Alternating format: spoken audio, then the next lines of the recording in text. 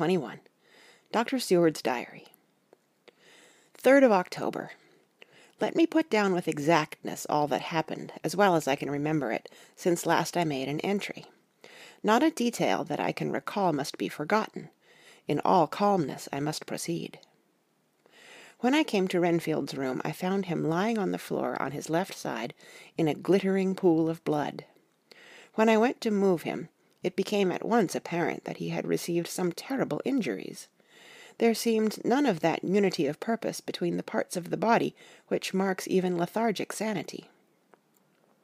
As the face was exposed, I could see that it was horribly bruised, as though it had been beaten against the floor. Indeed, it was from the face wounds that the pool of blood originated. The attendant who was kneeling beside the body said to me as we turned him over, "I think, sir, his back is broken. See, both his right arm and leg and the whole side of his face are paralyzed." How such a thing could have happened puzzled the attendant beyond measure. He seemed quite bewildered, and his brows were gathered in as he said, "I can't understand the two things. He could mark his face like that by beating his own head on the floor. I saw a young woman do it once at the Eversfield Asylum before anyone could lay hands on her. And I suppose he might have broke his neck by falling out of bed, if he got in an awkward kink. But for the life of me I can't imagine how the two things occurred. If his back was broke, he couldn't beat his head, and if his face was like that before the fall out of bed, there would be marks of it." I said to him, "Go to Dr. Van Helsing and ask him to kindly come here at once. I want him without an instant's delay." The man ran off, and within a few minutes the professor, in his dressing-gown and slippers, appeared. When he saw Renfield on the ground, he looked keenly at him a moment, and then turned to me. I think he recognized my thought in my eyes, for he said very quietly, manifestly for the ears of the attendant, "Ah, a sad accident. He will need very careful watching and much attention. I shall stay with you myself, but I shall first dress myself. If you will remain, I shall in a few minutes join you." The patient was now breathing stertorously, and it was easy to see that he had suffered some terrible injury. Van Helsing returned with extraordinary celerity, bringing with him a surgical case. He had evidently been thinking, and had his mind made up, for, almost before he looked at the patient, he whispered to me, "Send the attendant away. We must be alone with him when he becomes conscious, after the operation." So I said, "I think that will do now, Simmons. We have done all that we can at present. You had better go your round, and Dr. Van Helsing will operate. Let me know instantly if there be anything unusual anywhere." The man withdrew, and we went into a strict examination of the patient. The wounds of the face were superficial. The real injury was a depressed fracture of the skull, extending right up through the motor area. The professor thought a moment and said, "We must reduce the pressure and get back to normal conditions, as far as can be. The rapidity of the suffusion shows the terrible nature of his injury. The whole motor area seems affected. The suffusion of the brain will increase quickly, so we must trephine at once, or it may be too late." As he was speaking, there was a soft tapping at the door. I went over and opened it, and found in the corridor without Arthur and Quincy, in pajamas and slippers. The former spoke. "I heard your man call up Dr. Van Helsing and tell him of an accident, so I woke Quincy, or rather called for him, as he was not asleep. Things are moving too quickly and too strangely for sound sleep for any of us these times. I've been thinking that tomorrow night we'll not see things as they have been. We'll have to look back, and forward a little more than we have done. May we come in?" I nodded, and held the door open till they had entered. Then I closed it again. When Quincy saw the attitude and state of the patient, and noted the horrible pool on the floor, he said softly, "My God, what has happened to him? Poor, poor devil!" I told him briefly, and added that we expected he would recover consciousness after the operation, for a short time at all events. He went at once, and sat down on the edge of the bed, with Godalming beside him. We all watched in patience. "We shall wait," said Van Helsing, "just long enough to fix the best spot for trephining, so that we may most quickly and perfectly remove the blood clot, for it is evident that the hemorrhage is increasing." The minutes during which we waited passed with fearful slowness. I had a horrible sinking in my heart, and from Van Helsing's face I gathered that he felt some fear or apprehension as to what was to come. I dreaded the words that Renfield might speak. I was positively afraid to think, but the conviction of what was coming was on me, as I have read of men who have heard the death watch. The poor man's breathing came in uncertain gasps. Each instant he seemed as though he would open his eyes and speak, but then would follow a prolonged stertorous breath, and he would relapse into a more fixed insensibility. Inured as I was to sick beds and death, this suspense grew and grew upon me. I could almost hear the beating of my own heart, and the blood surging through my temples sounded like blows from a hammer. The silence finally became agonizing. I looked at my companions, one after another, and saw from their flushed faces and damp brows that they were enduring equal torture. There was a nervous suspense over us all, as though overhead some dread bell would peal out powerfully when we should least expect it. At last there came a time when it was evident that the patient was sinking fast. He might die at any moment. I looked up at the professor and caught his eyes fixed on mine. His face was sternly set as he spoke. "There is no time to lose. His words may be worth many lives. I have been thinking so as I stood here. It may be there is a soul at stake. We shall operate just above the ear." Without another word he made the operation. For a few moments the breathing continued to be stertorous. Then there came a breath so prolonged that it seemed as though it would tear open his chest. Suddenly his eyes opened and became fixed in a wild, helpless stare. This was continued for a few moments. Then it softened into a glad surprise, and from the lips came a sigh of relief. He moved convulsively, and as he did so, said, "I'll be quiet, doctor. Tell them to take off the strait-waistcoat. I have had a terrible dream, and it has left me so weak that I cannot move. What's wrong with my face? It feels all swollen, and it smarts dreadfully." He tried to turn his head, but even with the effort his eyes seemed to grow glassy again, so I gently put it back. Then Van Helsing said, in a quiet, grave tone, "Tell us your dream, Mr. Renfield." As he heard the voice, his face brightened through its mutilation, and he said, "That is Dr. Van Helsing. How good it is of you to be here. Give me some water, my lips are dry, and I shall try to tell you. I dreamed—" He stopped and seemed fainting. I called quietly to Quincey, "The brandy. It is in my study. Quick!" He flew and returned with a glass, the decanter of brandy, and a carafe of water. We moistened the parched lips, and the patient quickly revived. It seemed, however, that his poor injured brain had been working in the interval, for, when he was quite conscious, he looked at me piercingly, with an agonized confusion which I shall never forget, and said, "I must not deceive myself. It was no dream, but all a grim reality." Then his eyes roved round the room. As they caught sight of the two figures sitting patiently on the edge of the bed, he went on, "If I were not sure already, I would know from them." For an instant his eyes closed, not with pain or sleep, but voluntarily, as though he were bringing all his faculties to bear. When he opened them, he said, hurriedly, and with more energy than he had yet displayed, "Quick, doctor, quick! I am dying. I feel that I have but a few minutes, and then I must go back to death, or worse. Wet my lips with brandy again. I have something that I must say before I die, or before my poor crushed brain dies, anyhow. Thank you. It was that night after you left me, when I implored you to let me go away. I couldn't speak then, for I felt my tongue was tied, but I was as sane then, except in that way, as I am now. I was in an agony of despair for a long time after you left me. It seemed hours. Then there came a sudden peace to me. My brain seemed to become cool again, and I realized where I was. I heard the dogs bark behind our house, but not where he was." As he spoke, Van Helsing's eyes never blinked, but his hand came out and met mine and gripped it hard.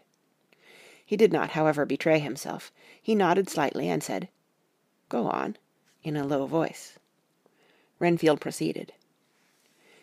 He came up to the window in the mist, as I had seen him often before, but he was solid then, not a ghost, and his eyes were fierce like a man's when angry. He was laughing with his red mouth. The sharp white teeth glinted in the moonlight when he turned to look back over the belt of trees to where the dogs were barking. I wouldn't ask him to come in at first, though I knew he wanted to, just as he had wanted all along. Then he began promising me things, not in words, but by doing them. He was interrupted by a word from the professor. How? By making them happen, just as he used to send in the flies when the sun was shining, great big fat ones with steel and sapphire on their wings, and big moths in the night with skull and crossbones on their backs. Van Helsing nodded to him as he whispered to me unconsciously, "The Acherontia itatropos of the Sphinges, what you call the death's head moth." The patient went on without stopping. Then he began to whisper, "Rats, rats, rats, hundreds, thousands, millions of them, and every one a life, and dogs to eat them, and cats too, all lives, all red blood with years of life in it, and not merely buzzing flies." I laughed at him, for I wanted to see what he could do. Then the dogs howled away beyond the dark trees in his house. He beckoned me to the window. I got up and looked out, and he raised his hands and seemed to call out without using any words. A dark mass spread over the grass, coming on like the shape of a flame of fire, and then he moved the mist to the right and left, and I could see that there were thousands of rats with their eyes blazing red, like his, only smaller. He held up his hand, and they all stopped, and I thought he seemed to be saying, "All these lives will I give you, aye, and many more and greater, through countless ages, if you will fall down and worship me." And then a red cloud, like the color of blood, seemed to close over my eyes, and before I knew what I was doing, I found myself opening the sash and saying to him, "Come in, Lord and Master." The rats were all gone, but he slid into the room through the sash, though it was only open an inch wide, just as the moon herself has often come in through the tiniest crack, and has stood before me in all her size and splendor.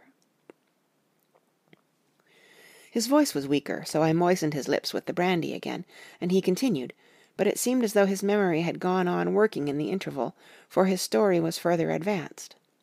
I was about to call him back to the point, but Van Helsing whispered to me, "Let him go on.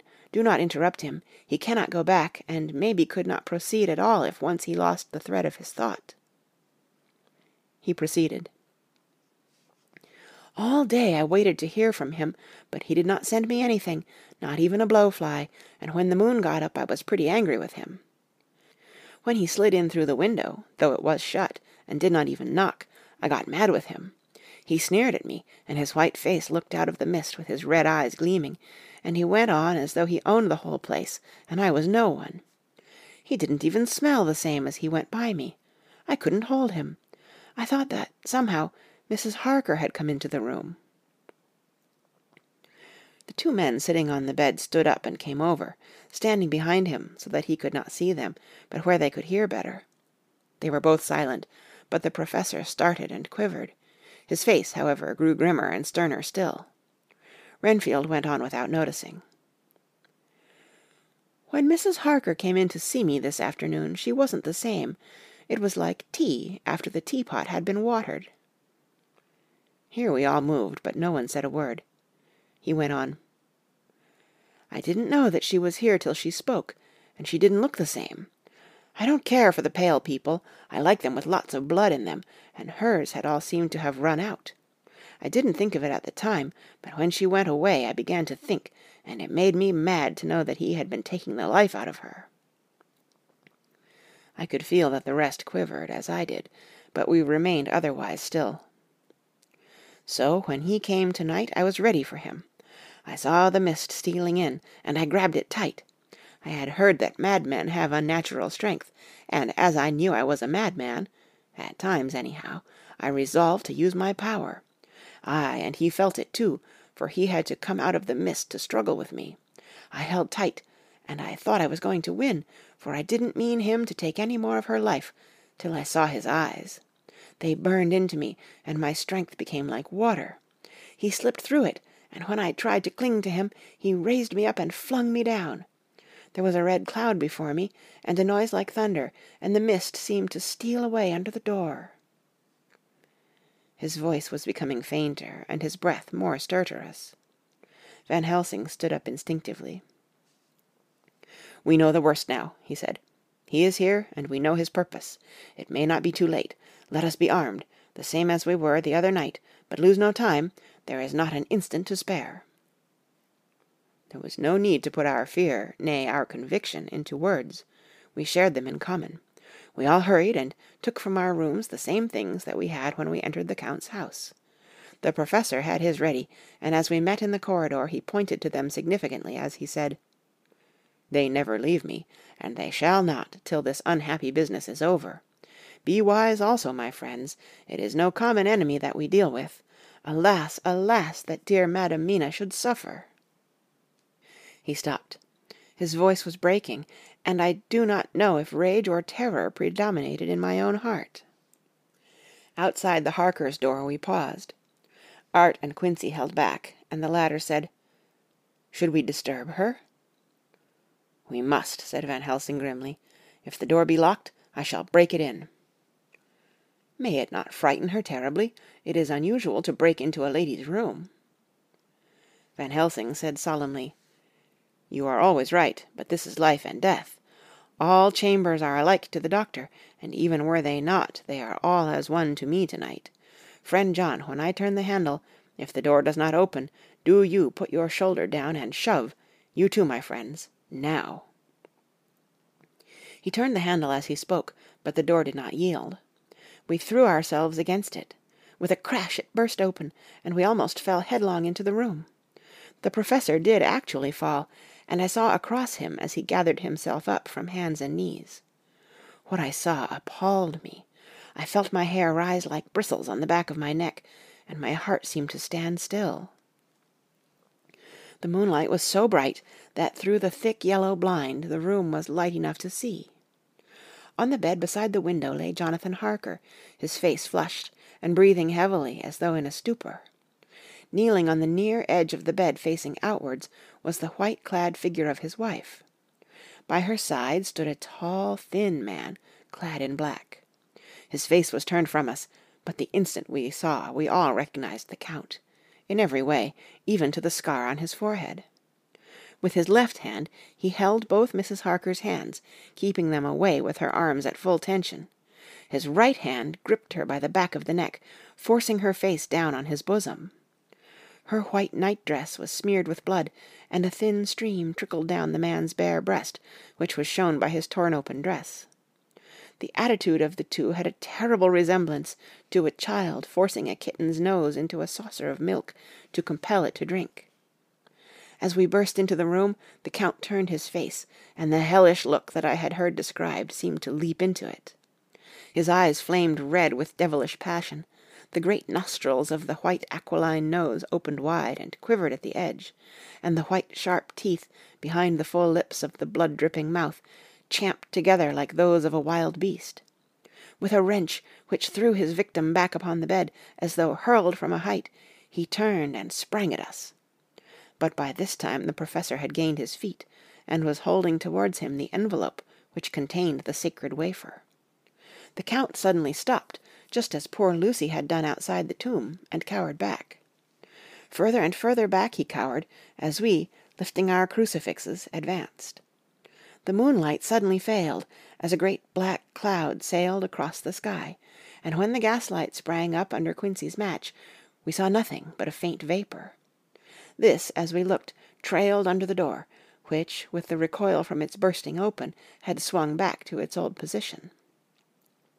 Van Helsing, Art, and I moved forward to Mrs. Harker, who by this time had drawn her breath, and with it had given a scream so wild, so ear-piercing, so despairing, that it seems to me now that it will ring in my ears till my dying day.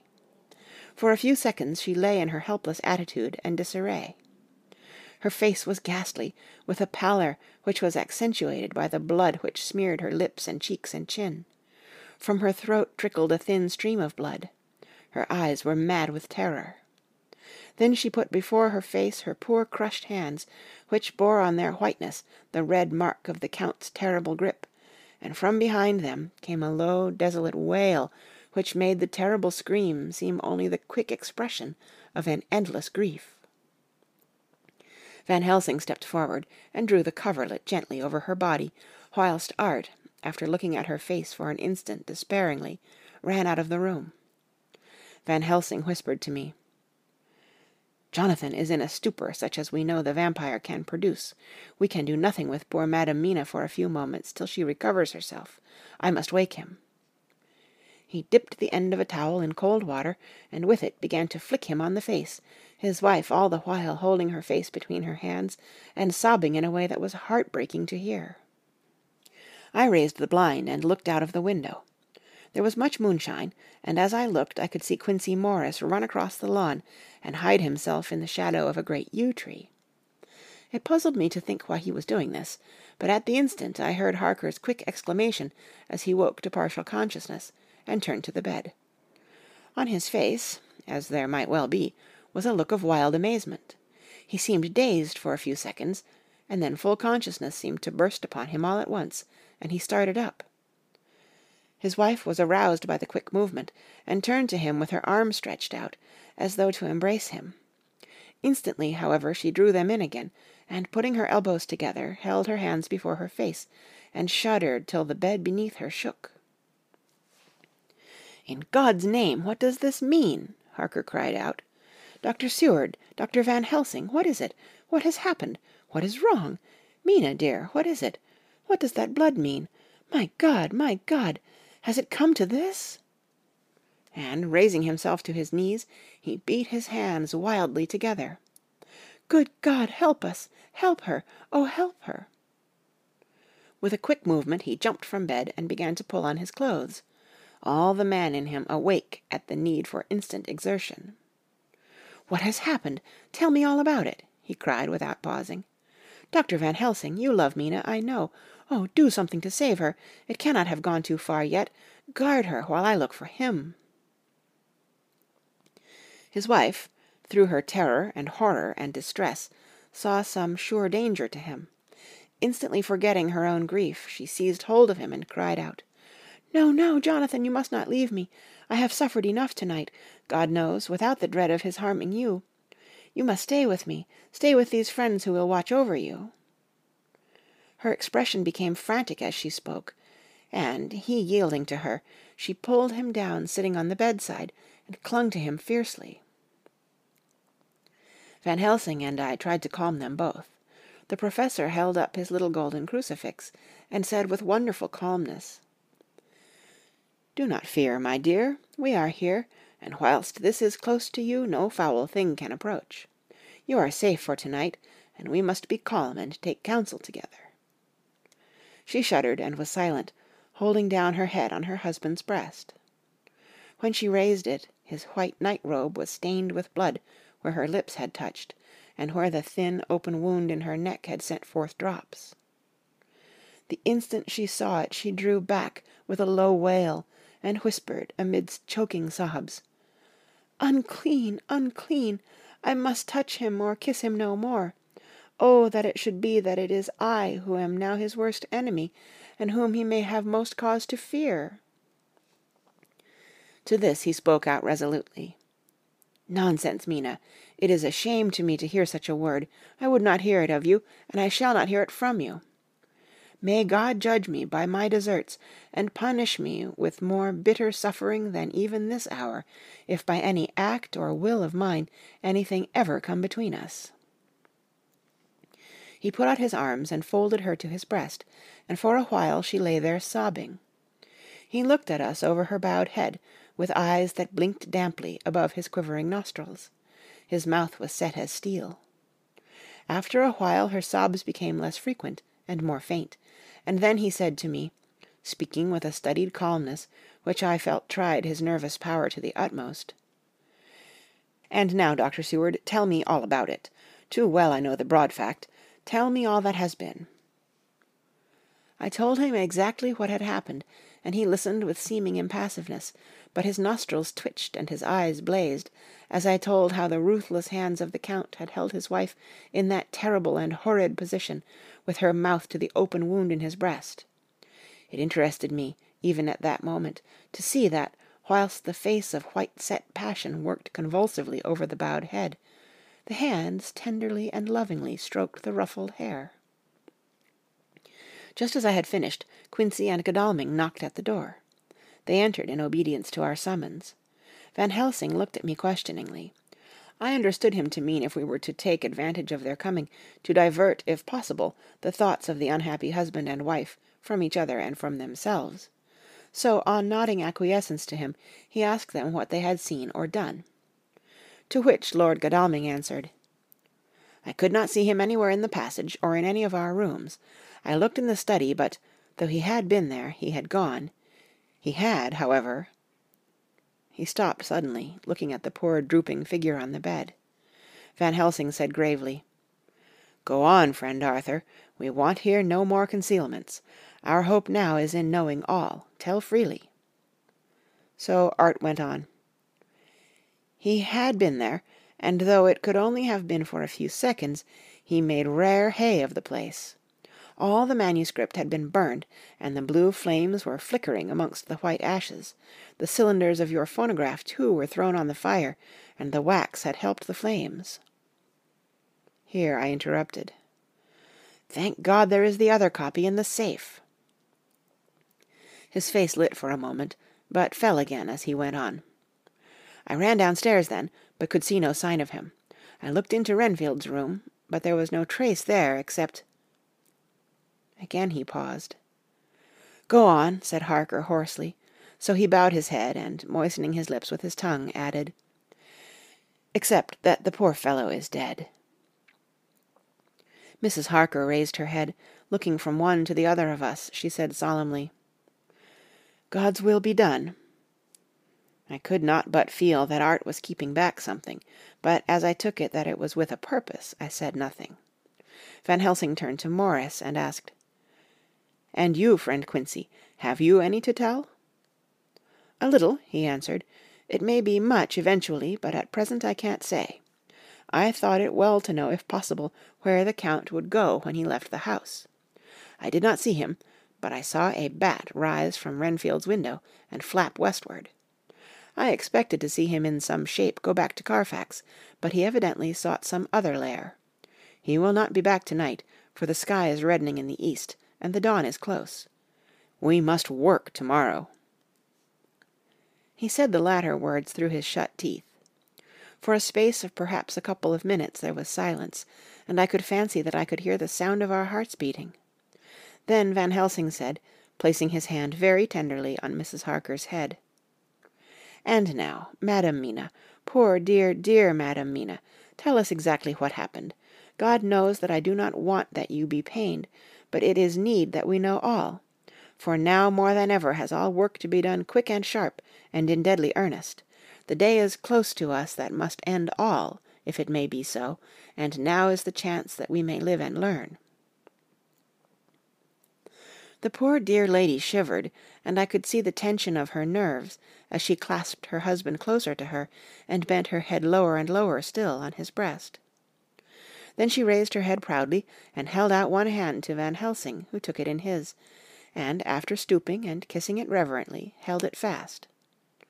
The other hand was locked in that of her husband, who held his other arm thrown round her protectingly. After a pause in which she was evidently ordering her thoughts, she began, "I took the sleeping draught which you had so kindly given me, but for a long time it did not act. I seemed to become more wakeful, and myriads of horrible fancies began to crowd in upon my mind, all of them connected with death and vampires, with blood and pain and trouble." Her husband involuntarily groaned as she turned to him and said lovingly, "Do not fret, dear. You must be brave and strong, and help me through the horrible task. If you only knew what an effort it is to me to tell of this fearful thing at all, you would understand how much I need your help." Well, I saw I must try to help the medicine to its work with my will, if it was to do me any good, so I resolutely set myself to sleep. Sure enough, sleep must soon have come to me, for I remember no more. Jonathan coming in had not waked me, for he lay by my side when next I remember. There was in the room the same thin white mist that I had before noticed. But I forget now if you know of this. You will find it in my diary, which I shall show you later. I felt the same vague terror which had come to me before, and the same sense of some presence. I turned to wake Jonathan, but found that he slept so soundly that it seemed as if it was he who had taken the sleeping draught, and not I. I tried, but I could not wake him. This caused me a great fear, and I looked around terrified. Then indeed my heart sank within me. Beside the bed, as if he had stepped out of the mist, or rather as if the mist had turned into his figure, for it had entirely disappeared, stood a tall, thin man, all in black. I knew him at once from the description of the others. The waxen face, the high aquiline nose, on which the light fell in a thin white line, the parted red lips, with the sharp white teeth showing between, and the red eyes that I had seemed to see in the sunset on the windows of St. Mary's Church at Whitby. I knew, too, the red scar on his forehead where Jonathan had struck him. For an instant my heart stood still, and I would have screamed out, only that I was paralyzed. In the pause he spoke in a sort of keen, cutting whisper, pointing as he spoke to Jonathan. "Silence! If you make a sound, I shall take him and dash his brains out before your very eyes." I was appalled, and was too bewildered to do or say anything. With a mocking smile he placed one hand upon my shoulder, and, holding me tight, bared my throat with the other, saying as he did so, "First, a little refreshment to reward my exertions. You may as well be quiet. It is not the first time or the second that your veins have appeased my thirst." I was bewildered, and strangely enough I did not want to hinder him. I suppose it is a part of the horrible curse that such is, when his touch is on his victim. And oh, my God, pity me! He placed his reeking lips upon my throat. Her husband groaned again. She clasped his hand harder and looked at him pityingly, as if he were the injured one, and went on. I felt my strength fading away, and I was in a half-swoon. How long this horrible thing lasted I know not, but it seemed that a long time must have passed before he took his foul, awful, sneering mouth away. I saw it drip with the fresh blood. The remembrance seemed for a while to overpower her, and she drooped and would have sunk down but for her husband's sustaining arm. With a great effort she recovered herself and went on. Then he spoke to me mockingly. "And so you, like the others, would play your brains against mine. You would help these men to hunt me and frustrate me in my designs. You know now, and they know in part already, and will know in full before long, what it is to cross my path. They should have kept their energies for use closer to home. Whilst they played wits against me who commanded nations, and intrigued for them, and fought for them, hundreds of years before they were born, I was countermining them. And you, their best beloved one, are now to me flesh of my flesh, blood of my blood, kin of my kin, my bountiful wine-press for a while, and shall be later on my companion and my helper. You shall be avenged in turn, for not one of them but shall minister to your needs. But as yet you are to be punished for what you have done. You have aided in thwarting me. Now you shall come to my call. When my brain says, 'Come' to you, you shall cross land or sea to do my bidding, and to that end, this." With that he pulled open his shirt, and with his long, sharp nails opened a vein in his breast. When the blood began to spurt out, he took my hands in one of his, holding them tight, and with the other seized my neck and pressed my mouth to the wound, so that I must either suffocate or swallow some of the... Oh, my God, what have I done? What have I done to deserve such a fate? I who have tried to walk in meekness and righteousness all my days. God, pity me. Look down on a poor soul in worse than mortal peril, and in mercy pity those to whom she is dear. Then she began to rub her lips as though to cleanse them from pollution. As she was telling her terrible story, the eastern sky began to quicken, and everything became more and more clear. Harker was still and quiet, but over his face, as the awful narrative went on, came a grey look which deepened and deepened in the morning light, till when the first red streak of the coming dawn shot up, the flesh stood darkly out against the whitening hair. We have arranged that one of us is to stay within call of the unhappy pair till we can meet together and arrange about taking action. Of this I am sure. The sun rises to-day on no more miserable house in all the great round of its daily course.